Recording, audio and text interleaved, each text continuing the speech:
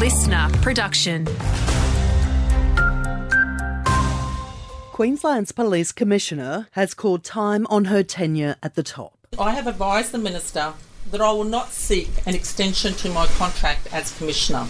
Katarina Carroll insists the decision to not renew for a further 3 years is hers and hers alone, despite rumbles rifling through the ranks. I don't feel I've been made a scapegoat at all. This was my decision. I would love to have had the conversation with the Minister in my time, but I purposely brought it forward so that we could move on. From a career born in far north Queensland to a retirement from Roma Street, Katarina Carroll has been a career cop. In 1983, at just the age of 20, she vowed with honour to serve a force, a far cry from the tobacco crops of her childhood.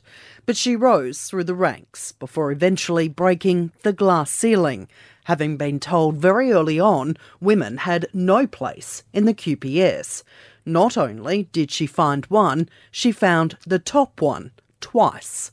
Queensland Premier Stephen Miles praising the police chief for her unwavering commitment to Queensland. On behalf of all Queenslanders, I want to thank Commissioner Carroll for her great service to our state.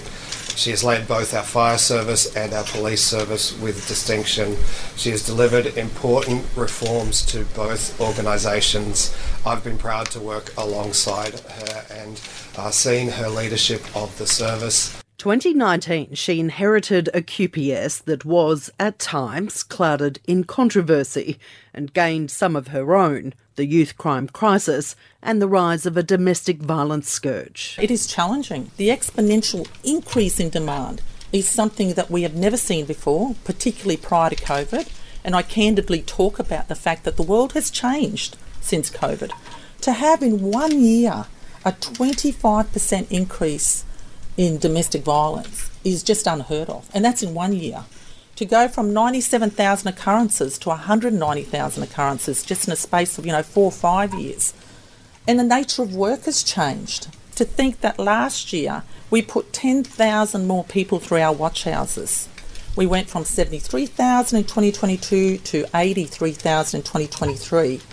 And we, as a result of that proactive work, have put extraordinary pressure on the system. She leaves at a time when sentiment within the service is mixed and mounting. Nowhere more on the Gold Coast, where the controversial suspension of Senior Sergeant Aaron Ottaway sparked a union uprising. There are pockets, and I expect that to be, that will always not be happy about decisions, and that will be aired through the unions. But certainly in terms of the unions, one of, I suppose, the legacies that I enjoy is that I've had very good, candid relationships with unions. Police Minister Mark Ryan is facing pressure too, with calls to follow suit. There's not anyone in this room or outside this room who can ever deny the fact that I have been a fierce advocate for the Queensland Police Service and one of its staunchest defenders. In fact, I've probably been criticised for being too fierce. Jim Keogh is a retired superintendent. He was in charge of putting the brakes on bikies. But in order to reform, he says you need to be backed. In fairness to the Commissioner, I think we've got to point this out. The Commissioner never had the laws, the legislation and the backing to make the necessary changes.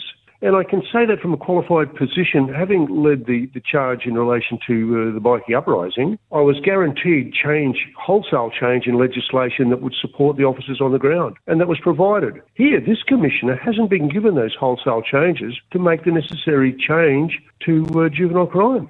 While Katarina Carroll leaves her post, she hopes her legacy lasts. I suppose the biggest thing is I would like to be remembered for that I care deeply for my organisation, that I have been relentless in making change where it's needed, and that I care for this state. Now it's about putting family first. It's been, 11 years at such a high level that we really needed to let it go and just spend some time just reflecting on life and enjoying the family. My daughter lives in the US, so looking forward to seeing her. Sorry. So that'll be lovely. But it really is about the family. Her duty done.